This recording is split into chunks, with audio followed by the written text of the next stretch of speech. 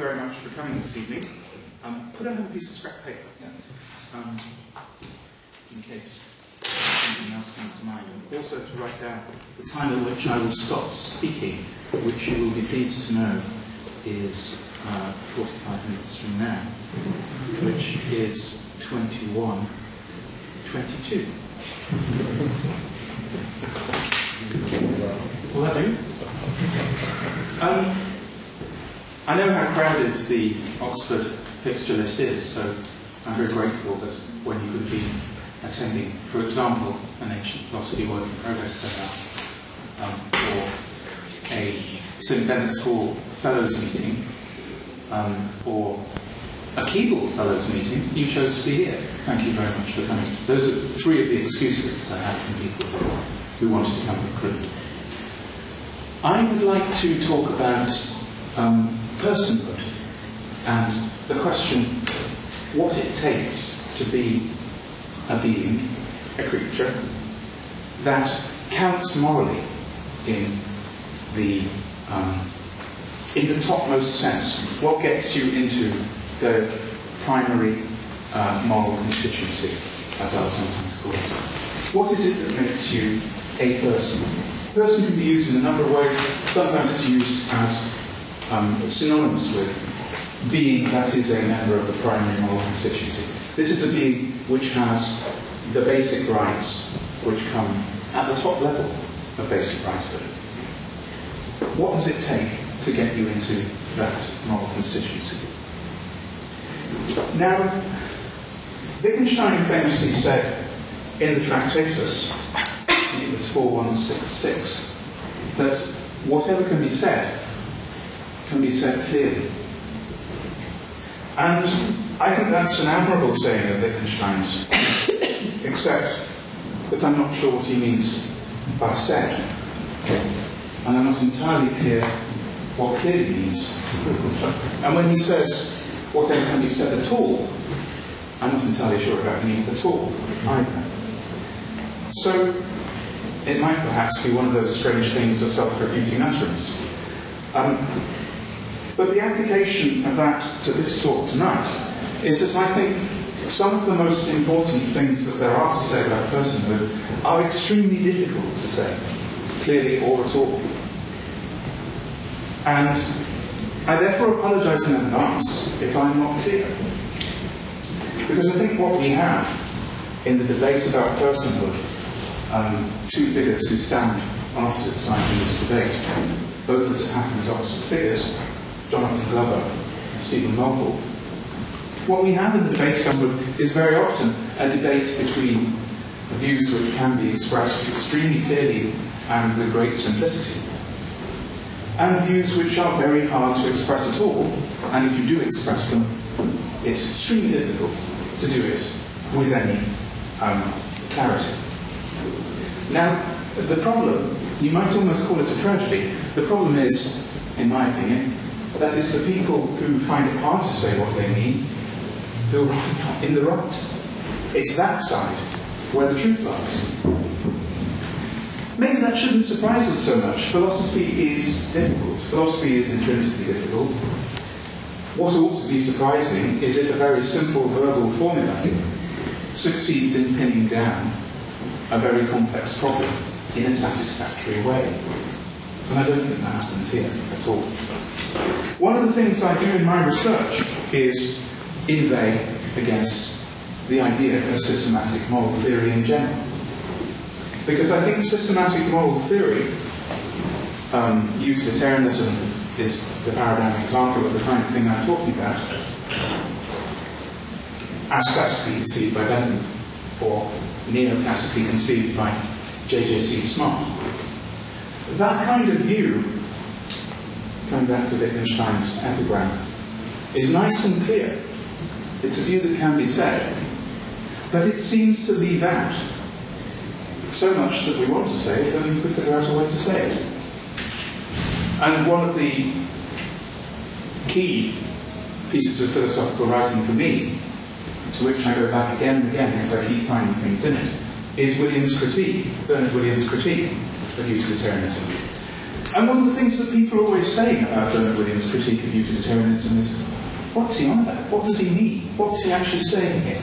There's this idea in analytical philosophy, and I'm proud to call myself an analytical philosophy, but there's this idea that there's just one canonical expression of any given idea. And once you hit on just the right way to put the claim, that's it. It's over. You've got the claim, you don't need to worry anymore about how to formulate it, and you can then proceed in nice, neat, logical steps, which are somehow inscribed in the nature of the world, the logical steps that you make cut reality at the joints. You can then proceed to a conclusion which is equally inscribed into the nature of things. The way I'm putting it will show you that I'm sceptical about that whole picture. I'm sceptical that there is a uniquely correct and rational way of framing almost any problem. There are certainly some illuminating ways of framing any problem, and there are some not so illuminating ways, and there are some ways which are just posturing and gas, for sure. But it doesn't follow from any of that there's just one way to put a philosophical problem, and once you've got it, the problem's solved, or potentially solved, because you have the ingredients to construct a nice deductive argument, and when the conclusion of that comes out, it's all over. So there's a kind of methodological meta-problem running through this paper, and the methodological meta-problem is, how can we do good philosophy when we don't think philosophy is all, the truth in philosophy is always clear and simple? That much by way of a preamble.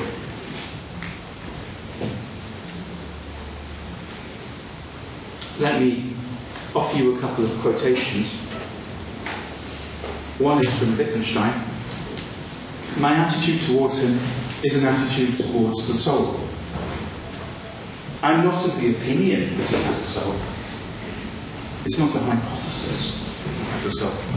That's Philosophical Investigations, Part 2, page 152. Translated by Svetaska, slightly mistranslated, she says attitude towards the soul. Sorry, she says attitude towards a soul. It's, in the German, it's clearly the soul. Second quotation from Ray Gaita, his wonderful book, Good and Evil, An Absolute Conception. Love is conditioned by its object, but love also yields its object. Any ethical outlook, much like ours, will take as central some primary moral constituency, some class of creatures who all alike share in the highest level of moral rights. And, as I said before, person is a word which is used in a number of ways. One important way of using it is to mean member of the primary moral constituency. And I'm going to use person that way. I may sometimes use it in other ways, but it means at least that in this talk. So what makes a creature a person, a member of the primary moral constituency? Well, here's a thesis: humanism.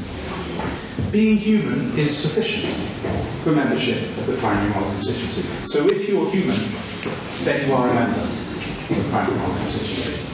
I didn't say necessary and sufficient. I didn't say that only humans are members. I didn't say that to be a member of the primary moral constituency, you must be a human. But I did say that being human is sufficient. Now that position faces familiar objections to anyone who's read, for example, Peter Singer's, what's the adjective? Peter Singer's Practical Ethics. His remarkable book, Practical Ethics. This faces familiar objections. Humanism, according to Singer, Richard Ryder and others, is arbitrary discrimination. It's like racism or sexism or ageism. Richard Ryder coined the word speciesism. And I don't know, does anybody know whether that's in the Oxford English Dictionary yet? I don't, as it happens, know. I'm sure it will be soon. And another objection, which is really just the same idea taken a bit deeper, humanism bases its demarcation of persons on a biological property which is morally insignificant. You're human, so what? Membership of this or that species, like membership of this or that gender, age group, it's an insignificant matter of biological detail. It doesn't matter. So what does matter? The objection I've just put could, in theory, be put by anyone who rejected the thesis I call humanism. Typically they're put by proponents of another theory of personhood, which I'll call criterianism. And this says actual possession of the criterial moral properties actual possession of the criterial properties is necessary and sufficient for membership of the primary moral constituency. I'll say that again because it's a bit complicated. Actual possession of the criterial properties is necessary and sufficient for membership of the primary moral constituency. So if you've got the criterial properties, whatever they are, you're in, you're a person, you count. If you haven't got those criterial properties, you're out, you don't count, you're toast. That's literally. You have to have the criterial properties, and wherever they go, personhood goes. And whether they don't go, personhood doesn't. Some quotations enunciating this view. This is from Practical Ethics by Singer. I propose to use person in the sense of a rational and self-conscious being to capture those elements of the popular sense of human being that are not covered by a member of the species Homo sapiens. That's Singer. Harris, in his John Harris, Valuing Lives. Persons are beings capable of valuing their own lives. Michael Tooley, in a, I'll use the same adjective, remarkable paper called Abortion and Infanticide. An organism possesses a serious right to life only if it possesses the concept of the self as a continuing subject of experiences in other mental states and believes that it is itself such an entity. And finally, this is from Mary Ann Warren, her book Moral Status, 1997. The 6 key markers of personhood are 1. Sentience, 2. Emotionality, 3. Reason, 4. The capacity to communicate, 5. Self-awareness, 6. Moral agency. So the criterial view typically fixes on properties like these as criteria. It could, in principle, fix on all sorts of other things, but these psychological matters are typically what it fixes on. It's a nice, simple view. I'm going to say, you can probably already hear, that it's too simple. It seems to have some radical implications. It looks like it might well imply a sharp contraction of the circle of intuitive moral concern. If you have to be rational, then all children under a certain age will fail to count as persons. And perhaps people who are bad at wasting the tests will fail to count as persons. Perhaps people who don't do what game theoretical economists tell them they should do, perhaps they'll fail to count as persons because they're not rational. All those options are still open until we pin down what we mean by rational.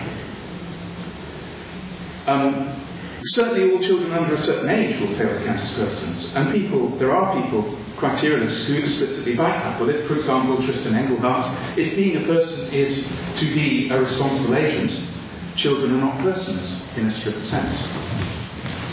Another criterion, self-consciousness. If self-consciousness is a condition, then lots of mentally handicapped humans won't be persons because they're not self-conscious. If the capacity to communicate is a necessary condition of personhood, then what about, you may have read the well-known book of The Diving Bell and the Butterfly.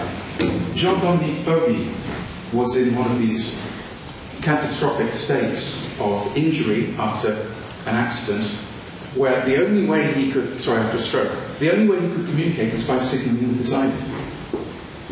If capacity to communicate is a necessary condition of personhood, if Bauby had not learned how to use his eyelid, then he would have ceased to be a person. That seems pretty radical, pretty remarkable. If persons necessarily have the concept of a self as a continuing subject, and if persons necessarily believe that they are such selves, well, David Hume doesn't believe that he's a continuing subject. He may have the concept in the sense of thinking that it's possible for there to be such things. He doesn't believe he is such a thing, so it's like he isn't a person. Maybe Derek Parfit's not a person. Maybe most Buddhists aren't persons. And so on and so forth. Those aren't the points that I want to focus on here. I think they're serious worries for criterialist theorists of the typical brand. I think it's fairly easy to see how, in principle, you could fix this problem. You could just switch your criteria, obviously enough.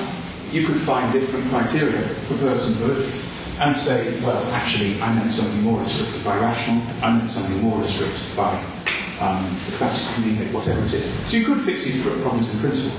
In practice, criterialists actually seem rather cavalier about this to me. They don't seem terribly bothered about fixing these problems. Why is that? I don't understand why not. I think they should be. But that's not my main concern here. That's not really what I want to focus on. The key difficulties for criterialism that I do want to focus on in this paper are these three.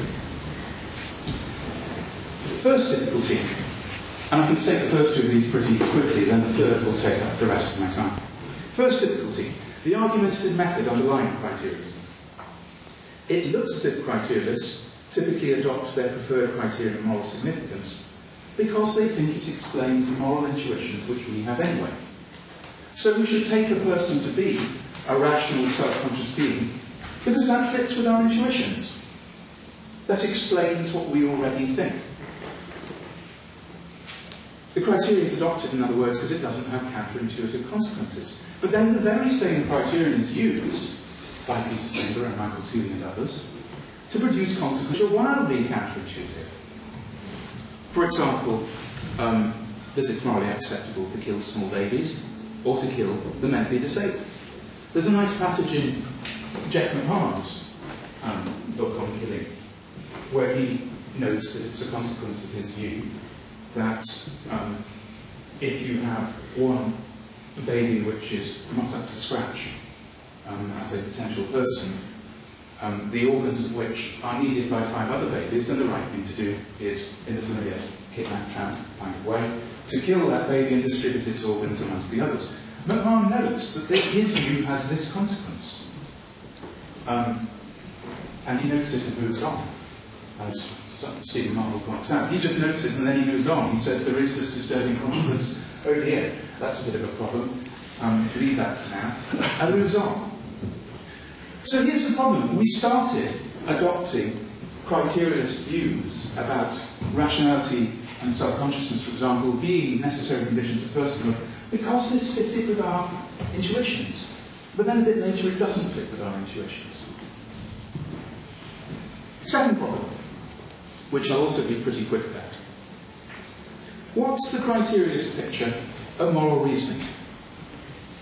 What are we supposed to do when we come across a being that we haven't met before? Are we supposed first to see if it satisfies our criterion for personhood, and then if it does, treat it as a person? That sounds a bit bonkers to me. It sounds a bit like the well-known caricature, The Cartesian Detective. There's a wonderful Monty Python skit on Descartes, where Descartes becomes a detective called Inspector René Doughty Descartes. You have a passage of text like, a phone-like object appeared to ring. It seemed to Inspector Doughty Descartes that he moved across and picked it up. Descartes here, he posited. So there's this strange idea which you can, if you're mercilessly parodying Cartesianism, have, that if you were Cartesian, then you have to go around working out that the things around you are really there all the time, that the external world actually exists. I think, therefore, I am how clear perceptions. My clear perceptions are planted with my God. God is not a deceiver. So there really is a table over there. Thank God for that. We start with a hypothesis, the opinion. Die Meinung is Wittgenstein's word. We start with a hypothesis that we've got a person in front of us. And then we produce a checklist. We tick the boxes. It satisfies the test. Right, it's a person. Thank goodness for that. And we feel justified in acting in line with our hypothesis that this is a person, just insofar as the behavioural evidence confirms that hypothesis. Now, criterianism is going to be a plausible view. It can't be this kind of view. It can't be a view about real-time reasoning. And if you've done some moral theory, you'll know that in moral theory there's a distinction between theories applied as criteria of rightness and theories applied as decisions. And it's routine for people to say, well, obviously it would be mad to think that every Kantian has to work through the universalizability mechanism every time he acts in advance of acting. That's obviously mad. It's equally mad to suppose that the utilitarian has to work through the Benthamite calculus before he goes on an act. J.S. Mill, John Stuart Mill explicitly says this, of course. No one supposes that a sailor has to calculate the has to calculate the stars every time he wants to set out on a voyage. That's what the National Almanac is for. It gives you the answers already. So, the trouble is that in the case of criticism, this move hasn't been made. People haven't said, as they have in the case of utilitarianism and Kantianism, look, distinguish decision procedure and criterion of rightness. All we're talking about is what it takes for an action to be right. We're not talking about how people make their actual real-time decisions. If you do make that move, then, as Williams argues in a number of places, including a critique of utilitarianism, you might face other problems. But at any rate, you've solved this one. But in the case of criterianism, that move has, as far as I can see, looking at the literature, simply not been made. People haven't blocked the possibility that criterianism might be this kind of perfectly bonkers view, which says that what you have to do is work through the checklist with every being or thing you come across and see whether it's rational, yes, tick. Subconscious, yes, tick. Emotional, has emotionality, yes, tick. Okay, it's a person.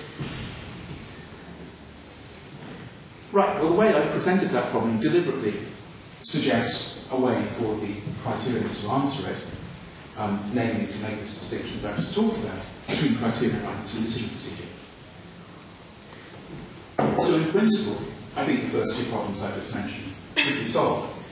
As a matter of fact, I don't think literature solves them in its current state. I don't think the criterionists have cracked these problems in the literature's current state, and criterionists seem to me astonishingly cavalier about these problems. They don't seem to be sufficiently worried about them. The third objection, I think, is not like that. I think with the third objection, we get to the deepest problem with criterianism. And here's the claim, the central claim of this paper, really. The sort of properties that criterionists typically hone in on, like self-consciousness, rationality, emotionality, the ability to relate, capacity to communicate. These properties aren't criteria of personhood at all, I want to try and persuade you. Rather, they're not criteria of personhood, they're dimensions of interpretations. They are dimensions of interpretation of beings that we already take to be persons. They're parts of an ideal personhood, not criteria. They're not pass tests. They're descriptions of what it would be to be an ideally complete and perfect person. And you might already be thinking that what I just said is rather unclear. I hope it will get more clear in what I say to spell out what I just said. But we are here at the distinction I started by trying to make between claims that could bluntly be called shallow, which are dead easy to state, but unfortunately false, and claims which are both deep and true, but also unfortunately extremely difficult to state. And it's at this point that my apologies for my possible unclarity apply. I'm going to press on regardless, in spite of the fact that I find this difficult to say, because I think it's crucial to democracy, actually, and to culture, that we shouldn't only find ourselves conversing, but agree with this.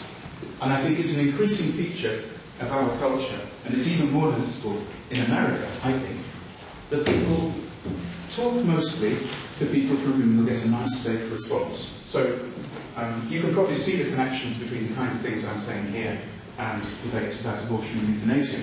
Those connections may get clearer as we go on.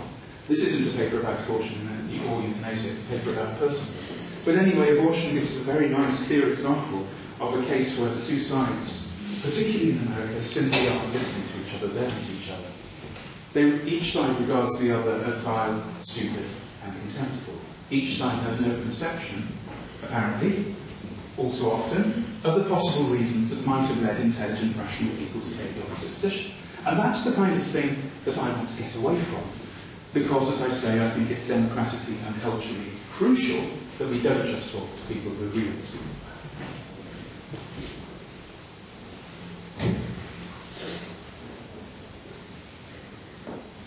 So here's the basic thought around which this paper is built.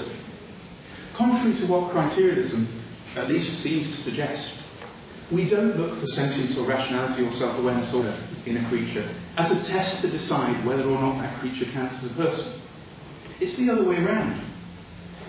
It's because we already see something as a person that we know that it's the kind of creature which is likely to display sentience, rationality, self-awareness, and the rest of the personal properties. We look for displays of these properties from the creature because we already take it to be a person, not as a test to determine that it is or isn't. We treat it as a person in advance of such displays. Think here about parenting, which I think is one of the clearest examples there are of what I'm talking about. Parents are, of course, aware of the differences in rationality, linguistic capacity, self-representing ability, and so forth, between young human beings at various stages of development. But a parent's attitude towards her child, I think, is always basically what Wittgenstein famously calls an attitude towards a soul. She doesn't do what criterialism seems to imply she should do. She doesn't start by treating her child as an inanimate object, like a sofa, or a rubber plant, or a fridge, and grudgingly consent to adjust her attitude to it one step at a time. Only as and when it proves itself more than inanimate by passing a succession of behavioural tests, for at least having interests a bit like the snails, Singer's charming comparison, and then later on for the interests of some more advanced kind of animal, puppy perhaps, and eventually for full criterialist personhood. If parents did treat their children in this almost behaviouristic fashion, I think the parents would be callous monsters, and I think the children would be basket cases. But in a world where parents generally accepted this sort of criterial view and applied it directly in their parenting practice, even the best adjusted of us would be awash. Fortunately, parents aren't criterialists, either in their decision procedure or in the criterion rights, the restrictions of personhood that they actually employ. Rather, a person treats her child from the very beginning, or it's literally and actually true, in the sense of interest of the criterialist, as a creature that can reason, respond, reflect, feel, laugh, think about itself as a person, think about others as persons too, and do everything else that persons characteristically do. From the beginning, her attitudes towards the child are not only, to use Peter Strawson's word in Freedom and Resentment, they're not only objective attitudes towards the child as a thing, they also include participant reactive attitudes of just the same sort of the parent adopts towards anyone else. There's that dual perspective that we have on anybody. Anybody is an object. Anybody is a physical object. It's just that they're not just a physical object. As well as seeing them as an object, we can also see them as a subject to the participant reactive attitudes. Someone you can be angry with, someone you can praise, someone you can blame, someone you can have a relationship with, the rest of it. The parent who says to her 3-day-old baby, "What do you think? Should we give you some more milk now?" And mothers do say that kind of thing to their children. Or to a 3-year-old toddler, "How kind of you to share your toys with your sister when she's sad." The parent who says that kind of thing isn't deluded about a neonate's capacity for interpersonal practical reasoning. And she's not deluded about a toddler's capacity for calculatedly empathetic wisdom. But she's not making a sentimental joke either. She's not simply pretending that something she knows darn well isn't there, is there? What's happening, rather, is this. She's treating the baby, or the toddler, proleptically. She's treating the child as if it were already what it will become if she goes on treating it that way. That's how it gets to be that way. By years of treating her children as creatures who have the personal properties in the sense that interests the criterialists, she makes it true that they are creatures who have the personal properties in just that sense. This is how children change from mere objects into persons, in the full-blown sense. The child The child staggers across and plonks a book down on his sibling's lap. The parent's reaction is, how kind of you to let her share the book. Is that in fact what the toddler was doing? Was she sharing the book? The right answer to the question can be, yes it is, once the parent's given that reaction. The parent's reaction is an interpretation of the child's scene. Before the reaction, there may be no fact of the matter about what the child was doing. The child didn't know herself what her action was. But now that the mother offers this interpretation, the child, on the mother's authority, learns to see herself a certain way. Because her mother frames her act as one with a certain meaning, beginning of the gift, and because the child sees her mother as seeing her act this way, and because her mother sees the child as seeing her act this way, the act comes to have this meaning. And I'm thinking there, if you know it, of Paul Grice's very famous article on how meaning is constructed. It's a sort of ball of mirrors of intention. I see an intention in you that I should believe something. That's why that's what you do. You say P, and I see that your intention is to get this across to me. And you see that I see that that's your intention. And the intention is hall of mirror. They develop like in a hall of mirrors, and you get an intention out of that rather ingenious piece of bootstrap. Paul Grice's work is even more relevant to another example of the sort of prolepsis I'm talking about, language learning. Babies begin, I think this is correct developmental psychology. If I'm really unlucky, there'll be a developmental psychologist in the audience who tell me that theory is completely off hat, that's been completely disproved. But anyway, here goes, I'll risk it anyway. A baby begins by babbling, by producing all the sounds that human mouth parts can make. Some of these sounds get a response because they're sounds that occur in the parent's language. Others don't because they're not. So, for example, most English adults can't pronounce the Scots word L-O-C-H. They say lock, or lock, or something. Well, they can't pronounce the Welsh word for church, W-L-A-N. They say lamb, or flag, or something. But the adult's inability to say, or, let me try again. The adult's inability to make those sounds is a learned inability, because English babies can and do make them. And it's only when they're conditioned by adults not to make them that they lose the ability. The baby hones in on the sounds and on the patterns of sound that get a response in her language. Then the baby learns to correlate particular patterns of sounds with particular contexts by the same learning process. What the parents say is, she learned to say tiger. That was my own first child's first word. What's happened is that the parents, by treating their daughter as if she has the word for tiger, perhaps the concept too, or perhaps she's just beginning to have a concept, they've made it true that she has that word, and a little later perhaps the concept too. I'm not suggesting concepts are learned one by one, incidentally. I'm not suggesting any view about concept holism or concept atomism. That's a different debate. And here's a third kind of prolepsis, a kind of getting something to be something by taking it to be that thing and treating it as if it was that thing until it is. That's the best colloquial equivalent I can give to the word prolepsis. Stephen Darwell talks about something similar by talking about how we come to be and to hold others morally responsible. And this is in Darwell's wonderful book, The Second Person Standpoint.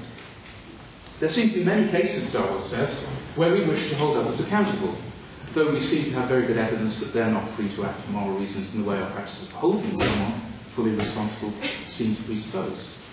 For example, with children, we seem simultaneously to move on two tracks in the process of inducting them into full second-person responsibility, sometimes treating them proleptically, as though they were apt for second-person address, as a way of developing moral competence, while nonetheless realizing that at their developmental stage, this is an illusion. Or at least it's an illusion if you agree with the criterialist about what it takes to be apt for second-person address. My point, with which Darwell may or may not agree, is that what it takes to be apt for second-person address doesn't have to be already realised and actualised capacities of the sort that interest criterialists. The mother who asks her neonate child, shall I give you some milk, is certainly engaging in second-person address, despite the incapacities which she knows perfectly well about of neonates. Another idea that's a bit similar is perhaps Daniel Dennett's idea of the intentional stance. To adopt the intentional stance towards another person is to constitute that other as a person by treating that other as a person. Something like the Davidsonian principle of charity is at work in our mutual interpretations. By charitably interpreting the other as a person, I make him a person. Okay, so there's an ambiguity in the term person, which is perhaps apparent in the kind of things I'm saying here. In ordinary language, person can mean a whole spectrum of things. At one end of its semantic range, it can mean something like what Singer of Aeschylus wanted to mean, a rational self-conscious being, or whatever. At the other end of its semantic range, the ordinary language term can pretty much be a synonym for human animal. And it seems to be part of the point of our concept of a person, to allow those young humans who are persons only in the human animal sense, to enter into a continuum of meaning towards the far end of which they can become persons in a much stronger sense. Okay, those aren't the only prolepsies I could talk about. There's lots of other things in our shared life as social beings which could be seen in this sort of way as aspirations towards an ideal, which, like other ideals, is never fully realised. We ascribe the rights to freedom of assembly and freedom of speech to every human being, even though we know that small babies can't speak and don't assemble, and that acutely asocial loners may well never actually exercise either the right of freedom of assembly or the right of freedom of speech. Parents give their children the opportunities to play the cello, to learn Spanish, to be polite to Great Aunt Maud, even though the parents are fully aware that every one of these opportunities will, in all probability, be spurned. In minimally decent jurisdictions, the treatment even of hardened criminals displays the same pattern of basic openness to the convict, of leaving open the possibility that the convict reform, even when it's as good as certain that the convict will not do that. So there's a very general pattern here, and the basic idea of this paper is that all humans, even the healthy, intelligent, mature, well-adjusted, independent adults the typical criterialism is focused on, are always only incompletely and impurely ageless. We're all in this situation. That's part of what I'm saying here. Every one of us is an aspirant towards the ideal of personhood. We're never all agents can be. However well things go, we never do or even can reach the full potential of human well-being. We never can fully work out and articulate our own agency in the world. Each one of us always can be interpreted by a sufficiently determined skeptic of a rather familiar sort as just an object, not really an agent at all, but a victim of the instinctive or other determining external forces. An attitude towards the soul isn't just an idealization as directed towards children, it's an idealization as directed towards anyone. And one historical root to this kind of view is, of course, Kant. This is from Tamar Shapiro. There's a sense in which no one, regardless of age or maturity, is able to achieve autonomy on Kant's view. That's because the notion of autonomy in Kant is an ideal concept which outstrips all possible realizations in experience. Strictly speaking, every instance of human willing is necessarily the perfect realization of transcendental freedom. And every virtuous character necessarily falls short of perfect virtue. And yet, the applicability of the moral law depends on our mapping these ideal concepts onto ourselves and one another for the purposes of guiding action. So we are to regard the social world as a community of autonomous agents, despite the fact that perfect realizations of autonomy are nowhere to be found. I'm not a systematic Kantian, I'm not a systematic anything, but at this point, what I have to say is quite close to Kant. I think Kant is right about this, that to see someone as self-aware, rational, whatever, is to see them under the aspect of a kind of ideal. It takes charity to constitute persons, and that imposes on persons a crucial sort of vulnerability and dependence.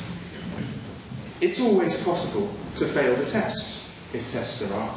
It's always possible for someone to see you in a way that diminishes or undermines your personhood. Determinism is one way of thinking about people that has this effect. It's very easy to attack persons by withdrawing the second-person attitude from them. There's always some truth in sceptical or cynical views that reject the unrealisation that I'm talking about. For example, as I said before, the human person is a physical object, even if not merely a physical object. We fail to see each other as persons in a small way when we explain away what others do, when we refuse to listen to them, when we refuse to take their wishes and ambitions seriously. We do it in bigger ways when we use others or fail to treat them as ends in themselves. At the limit, we can withdraw the interpersonal attitude from others completely by pretending that they simply aren't there, as the Irish settlers did to the Aboriginal Australians under the legal doctrine of terra nullius. There's no one here, so we can claim this land. Well, okay, there's one or two Aboriginals around, but never mind about them. They don't count. That's a way of making others invisible. It's a way of denying their personhood. We can treat others merely as physical objects. That happens sometimes in pornography, or in violence, or indeed in murder. Another way to reject the personhood of others is to declare them non-persons, which of course is what the Nazis did to the Jews. And my worry is that there's a sense in which the criterialists are declaring the very old, the very young, and the very good non-persons. Okay, so here's the story so far, and I've got 4 minutes to give the story. I'm saying that the criteria that the criterialists pick on are not criteria of personhood, they're not a bar that you have to meet in order to count as a person. They're part of the ideal of personhood. They're things that we look for in a being which we take to be a person.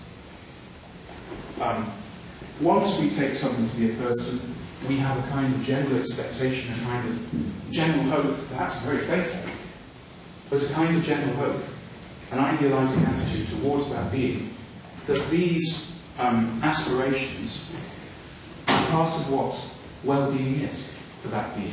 They're the kind of things that this being here, if things go well for it, might be imagined to achieve.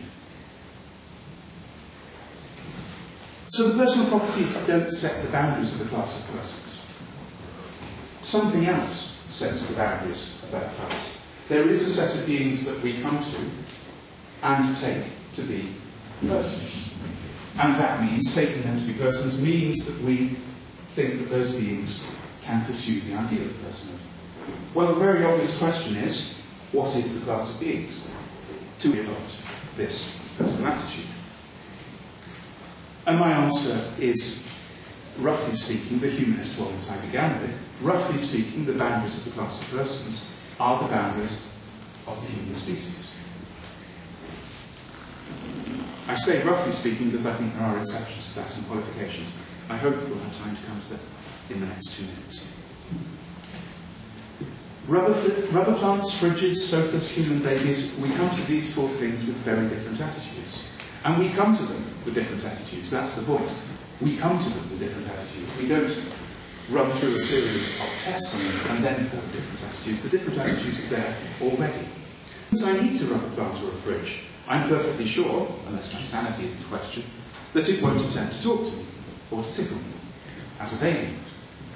What makes me so sure of that? Well, simply the sort of thing that a rubber plant or a fridge is. And why do I think that rubber plants and fridges just aren't the kind of thing that tries to talk to you or tickle you? And babies are. And if you ask, what kind of thing is that? What kind of thing is it a baby is? The obvious answer is, well, they're young human beings. Seeing something as a human being is seeing it as not merely a member of a particular biological species, but also as potentially something for which the ideal of personhood is ability. So our expectations are based squarely on the nature of the creature in question. And that typically means on the species of the creature in question. When we engage with a cat, or a gerbil, or a rubber plant, we have a set of expectations about how it will behave, which are based on its nature as a member of that species. And we have different expectations for gerbils and cats, and different expectations again for lions, and different expectations again for blue whales, and so on and so forth. My point is simply, if it's the species of the being that you're engaging with that determines your expectations in all those cases, usually, and barring special, miraculous, exceptional cases, which I'm not denying can occur, if that's what it is in all those other cases, then why should we deny that it's the species which determines our expectations in the case of human beings? So it's absolutely central to our moral responses to the things and creatures around us to assign them to species. It's species assignments that enable us to answer what you might think is the most basic question of all about anything that might be in front of us at any time, namely what kind of thing it is. Until we know what species it is, we don't know how it may act or how to treat it, what's good for it, how it might harm it or hinder it, what counts as health for it, and so on. It's the nature of the creature that determines what well-being is for it, and its nature is its species. So there's nothing arbitrary about speciesism in this kind of sense. To treat a species of creatures as persons is to treat them on the assumption that they're individuals of the species, the ideal for which is roughly the highest attainable development of the qualities that concern us. In this sense, reference to species are an ineliminable part of our talk about persons. In that sense, but not in some others, there are some familiar objections to speciesism, which I'm just going to raise and not attempt to answer in full here because it's time I let discussion begin. But here's one very obvious objection to what I've just said.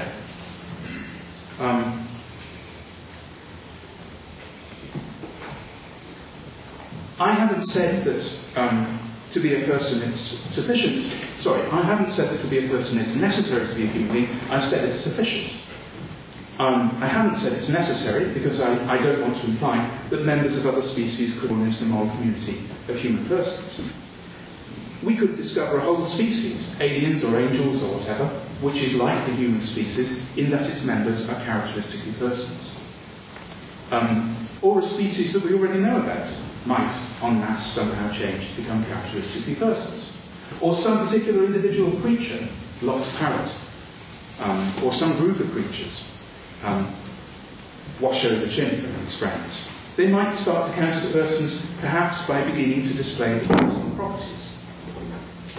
In special cases like those, we might have to do something like applying a checklist. We might have to say, well, how should we treat these beings? What sorts of properties do they display?